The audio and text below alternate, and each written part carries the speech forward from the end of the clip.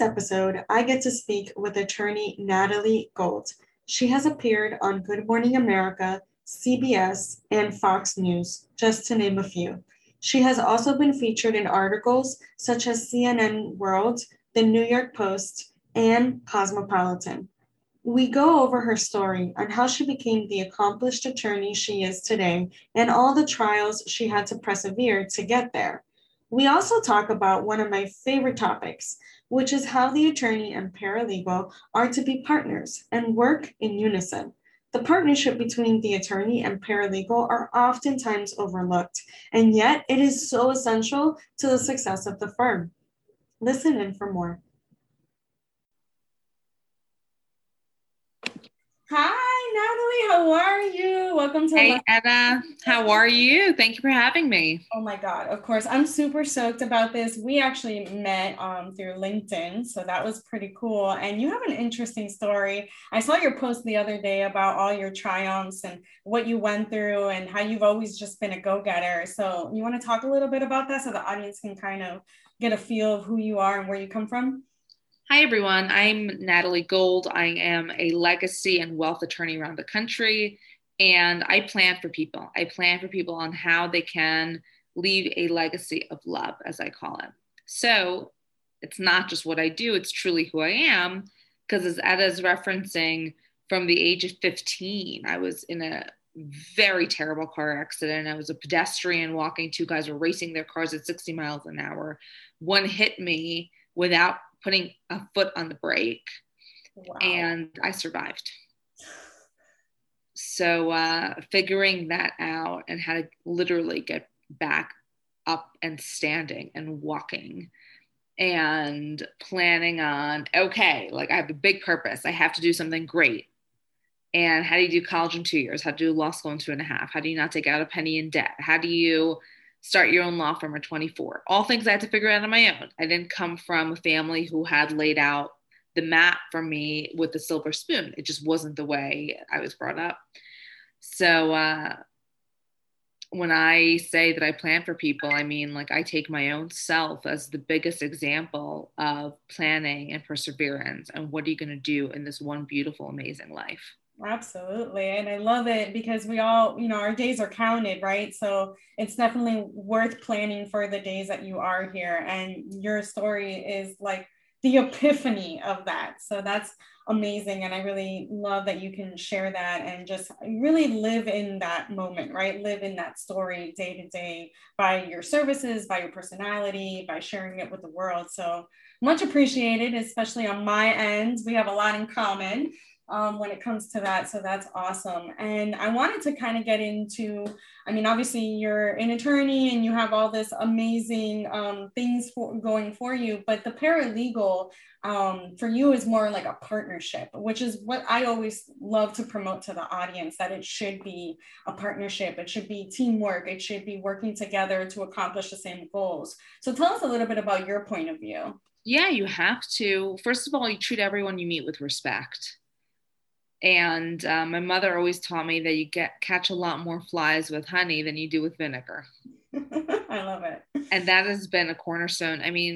People are always, they say to me, oh my God, and you're so nice and you're so down to earth. And I'm saying, like, what should I be on Mars and on a bitch? Really, does that ever get anybody? It doesn't get you anywhere. This is true. And I think a lot of that hardened, like the women who we consider hardened or like tough to work with, I think they're really working from a mentality of they had to be tough to be like a man. And I think today our biggest success is actually leaning into our womanhood and our femininity. And I think that is about being kind and not being a pushover, but saying like, look, we're in this together. Yeah. And I want you to take ownership of the work you perform, because I know your name is not on the door, but that's a big reason because of the bar rules. And like, you can't split fees with non-lawyers and blah, blah, blah. But the fact is, like, everything that comes out of this door is our work product. It's a sign of respect for all of us and for our clients. And I think if you come to the table with that kind of an understanding with all the people who work for you, from your assistant to your partner to your paralegal, etc., I think you get a lot further down the road than just saying this is the Natalie show and everyone else is shit. It just doesn't work. No, it doesn't. And I feel like teamwork is underrated, right? When it's supposed to be, you know, in sports, if you don't have teamwork, you're not going to win the game. So we should be taking that into consideration in every other aspect of life. When you're at a hospital, if your nurse and the medical assistant are not talking to the doctor, you better be concerned. So, you know, in every other aspect, in every other industry, you know, teamwork is obviously the most successful outcome. So why is the legal industry, you know, why should it be an exception to that rule, right? But I wanted to see, did you have any tips for paralegals? Because I feel like sometimes paralegals are intimidated, right? Because of the fact they know that their name is not on the door, kind of like what you just stated, that the fees aren't split, that they're at a different pay rate than, you know, obviously the attorney, again, due to the bar and regulations. But is there any tips on like building that confidence? Because I feel like you and I are kindred spirits in the fact that we just are born that way. We have that confidence ingrained in us, either through life throwing us curveballs, or just as a general, you know, personality trait. But not everybody's like that. So what are your thoughts on building that confidence up? Look, you know, people need to know what they're signing up for.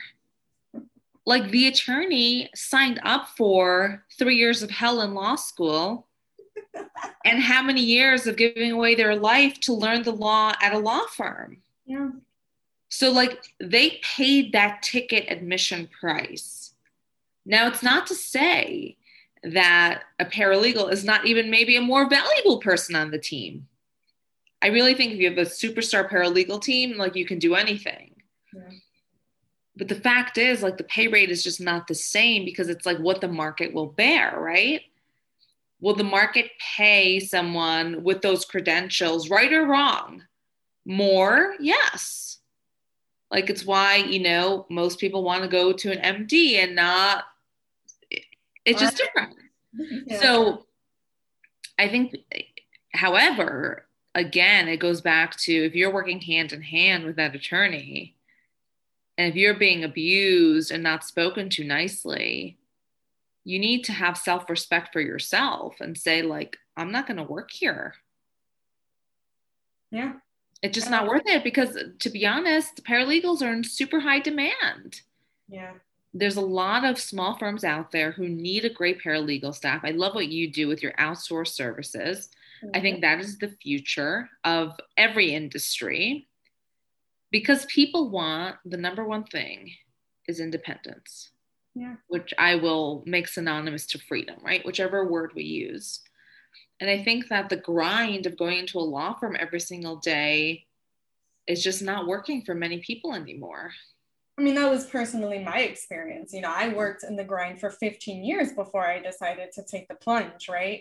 Not everybody can wait those 15 years. You know, circumstances, life, and financial factors also play a role, and it's sometimes not feasible. But again, I think if you do it scared, you'll be able to, you know, supersede. Like if you were to say, oh, it's impossible for me to graduate, you know, by the age of 24, build my firm by, you know, whatever, then you would have never done it, right? Because you're putting up all these obstacles. And I think that's giving you a disservice and possibly other people that you want to provide your services to. And I just really, you know, Etta, to me, it's so clear. These law schools were pumping out all these lawyers, many of whom did not end up at big firms or don't want to be there. No. Many of whom don't have the legal experience. They have a law degree, but no experience, which, by the way, the paralegals have. This is true. So it's like, you need them. So to me, like, why wouldn't you do that? Why wouldn't you be successful having an outsourced paralegal company? And I think you are. And I think that's the way. Yeah, no, I mean, and I think the pandemic highlighted that as well. That's something that the pandemic has really highlighted, the paralegal role and I guess the importance of it. Some attorneys don't really know what to do with paralegals or what their value is. They were never really taught that in law school, I believe. I don't know, I've never been to law school, but it's not something that is taught, right? Practicing law is not taught in law school. Let's just be real. You learn that while you actually are practicing the Well, law. That's why it's called law. right. And the business is not taught. So, like, for example, a lot of attorneys I've seen will hire attorneys to do what really is a paralegal's job. Hmm. Okay. Or they won't implement the $1,000 a year technology, but they'll hire a person to do that. Really? Yeah. I mean, you know how terribly law firms are run? They're shitstorms. Yeah, this is true. So, Absolutely. so like if they took the 5 seconds and a breather to look at the tech and like, how can this help me? I think they'd probably be able to do with a lot less people, honestly. Not only that, they buy softwares that may not be able to sustain the business model, right? Because sometimes uh, certain legal softwares are just not, I guess, developed enough to sustain the business model and like either big, small law firm, whatever, whatever the case may be.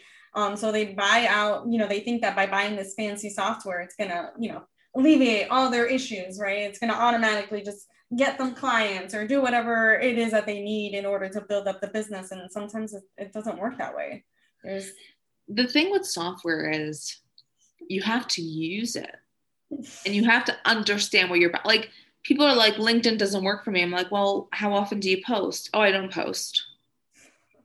So you can have the vehicle and the technology that works beautifully, but you have to use it. You have to turn it on. yeah. And a lot of people, we want to say, oh, yeah, we're using this and that to feel better. Like, okay, we did the right thing, what our peers are doing. But if you don't use it, it's essentially worthless. Right. Or It's you use costing you money. capacity, right? Because you're using it like some softwares have a lot more. You can do your billing and your caseload management and everything within that software, but yet you just purchased another one that does your billing. And then you Which purchase software do you like to use, Etta? I don't like to use any. I'm not a case, well, I don't have a caseload, right? So I'm not in need for a caseload management, but I do use Clocktify for my billing. So like my invoicing and things like that. I use whatever the law firm has, at this point, because my services are more project based. So are So you finding that most law firms are implementing these technologies or not? yes, they are. Well, I guess with my recommendation, because I'm like, you need a software that can sustain your business model. You need like Clio's great. And I love Clio, nothing against Clio. And I know the Florida bar has like this whole thing, a whole campaign with Clio and getting discounts and everything. And they're great for like small to mid firms. But once you're up to a certain level of caseloads, cases, it's only going to do so much. If you're at the Salesforce level, which is in law, it's called Litify. Litify is more of the Salesforce kind of thing for law. Then use Litify. Use the investment. Another thing is, like you said, it's the investment, right? So you invested all this money and yet you're not using it. So it's like, why did you buy this? Why are you investing so much money on all these multiple softwares when one can do it all for you? I think that's a big area for you of education to your clients. Yeah. Because so many people are bombarded. So of course the salesperson is going to tell you what you want to hear, but your sales demo is 30 minutes. You're saying yes or no. Yeah. And then you're stuck with this technology for a year or more. Yeah. And like, do you really know what you're getting? So I think for you, really education around the different techs and what you like. I mean, that what I just heard about Clio is the first time I've ever heard that. So I'm it's a consultant, by the way, just full disclosure. You are a consultant for them? I am a consultant. That's why I know so much about them. And I know the ins and outs of what they're capable of. And they know as well. They're learning, they're, just like anything else, right? So software, the person that creates software is called a software developer, right? So because they're developing this actual product, right? Just for lack of a better word. And so, yeah, so what they do is they take the feedback from the users, which AKA most likely is going to be a paralegal or a legal assistant. And they're like, no, this kind of doesn't work. You know, you got to do it this way, or it would be better off this way. And the legal industry is a different monster. They think that just because they've done it before, you know, for a different company, they think they can come in and they can do it, you know, for a law firm. And it doesn't work that way. The needs for law firms and the legal industry in general are completely different than the needs of a typical corporate business. Especially when it comes to the confidentiality aspect, because that is held at a higher standard when it comes to medicine and legal, right? We have a whole, I'm pretty sure we took a whole course and a whole semester on just ethics and confidentiality. Right. So as paralegals do, and we have continuing legal educations that are mandatory on ethics and confidentiality because of that. So when it comes to those things, and the policies and the procedures as it is to develop, which is what I do as well. I help developers develop software. Like that's for the legal industry. Like that's my thing. That's what I do aside from educating and doing everything else. Cause you know, I'm an overachiever. But I understand. I think we can relate on that one. But yeah, so it's definitely a different perspective when it comes to the everyday user versus the one that purchases it. So I think, again, it comes down to really connecting with your team and really creating that team and really having those team meetings when you're making these huge decisions. I almost am hearing like really the lawyer should not even be on those calls, and it should be the paralegal or the legal assistant who's walking through the technology to see if they can use it. Right. And if it's good for the firm, like it's not a one size fit all. Just because your colleague, you know, in the same state or in the same member group uses it doesn't mean it's going to work for your firm, right? Like you're comparing it to not even in the same, like personal injury needs and family law needs are completely different. Corporate needs and estate planning is completely different. So the software is only going to be as useful as your practice, right? So you have to, it's kind of like clothes. You got to try it on, see if you like it, see if you look good in it. And if you don't, return it. Right. No, I think it's great. Oh my God. Well, it was awesome, Natalie. I appreciate you. You are down to earth. You are a human, right? And you're amazing. And if you don't know who she is, definitely check her out on LinkedIn. She is phenomenal, always brings really good content, which is what attracted me to her in the first place. And I appreciate everything you do for the legal industry and really changing the narrative, which is what the Let's Talk Paralegal podcast is all about, changing the narrative and really bringing humans back into the legal industry. Because I think sometimes the Hollywood and the media really portray lawyers in a really bad light. You know, the common thing, oh, you're a lawyer, oh, so you're a professional liar. Like that's the first thing that we always hear out of almost everybody's mouth. So it's really nice to see, and it's refreshing to kind of bring to light, you know, all these awesome legal professionals doing it in and out every day, you know, with the grind and the hustle, but also knowing when to take a break. You know what? I truly think I'm in the best area of law because I get to help people and I don't have to deal with opposing counsel. Oh my goodness, isn't that amazing? That's the best thing. It is. It is indeed. Well, Eda, thanks so much for having me. Of course. Have a good one. Yeah, bye-bye.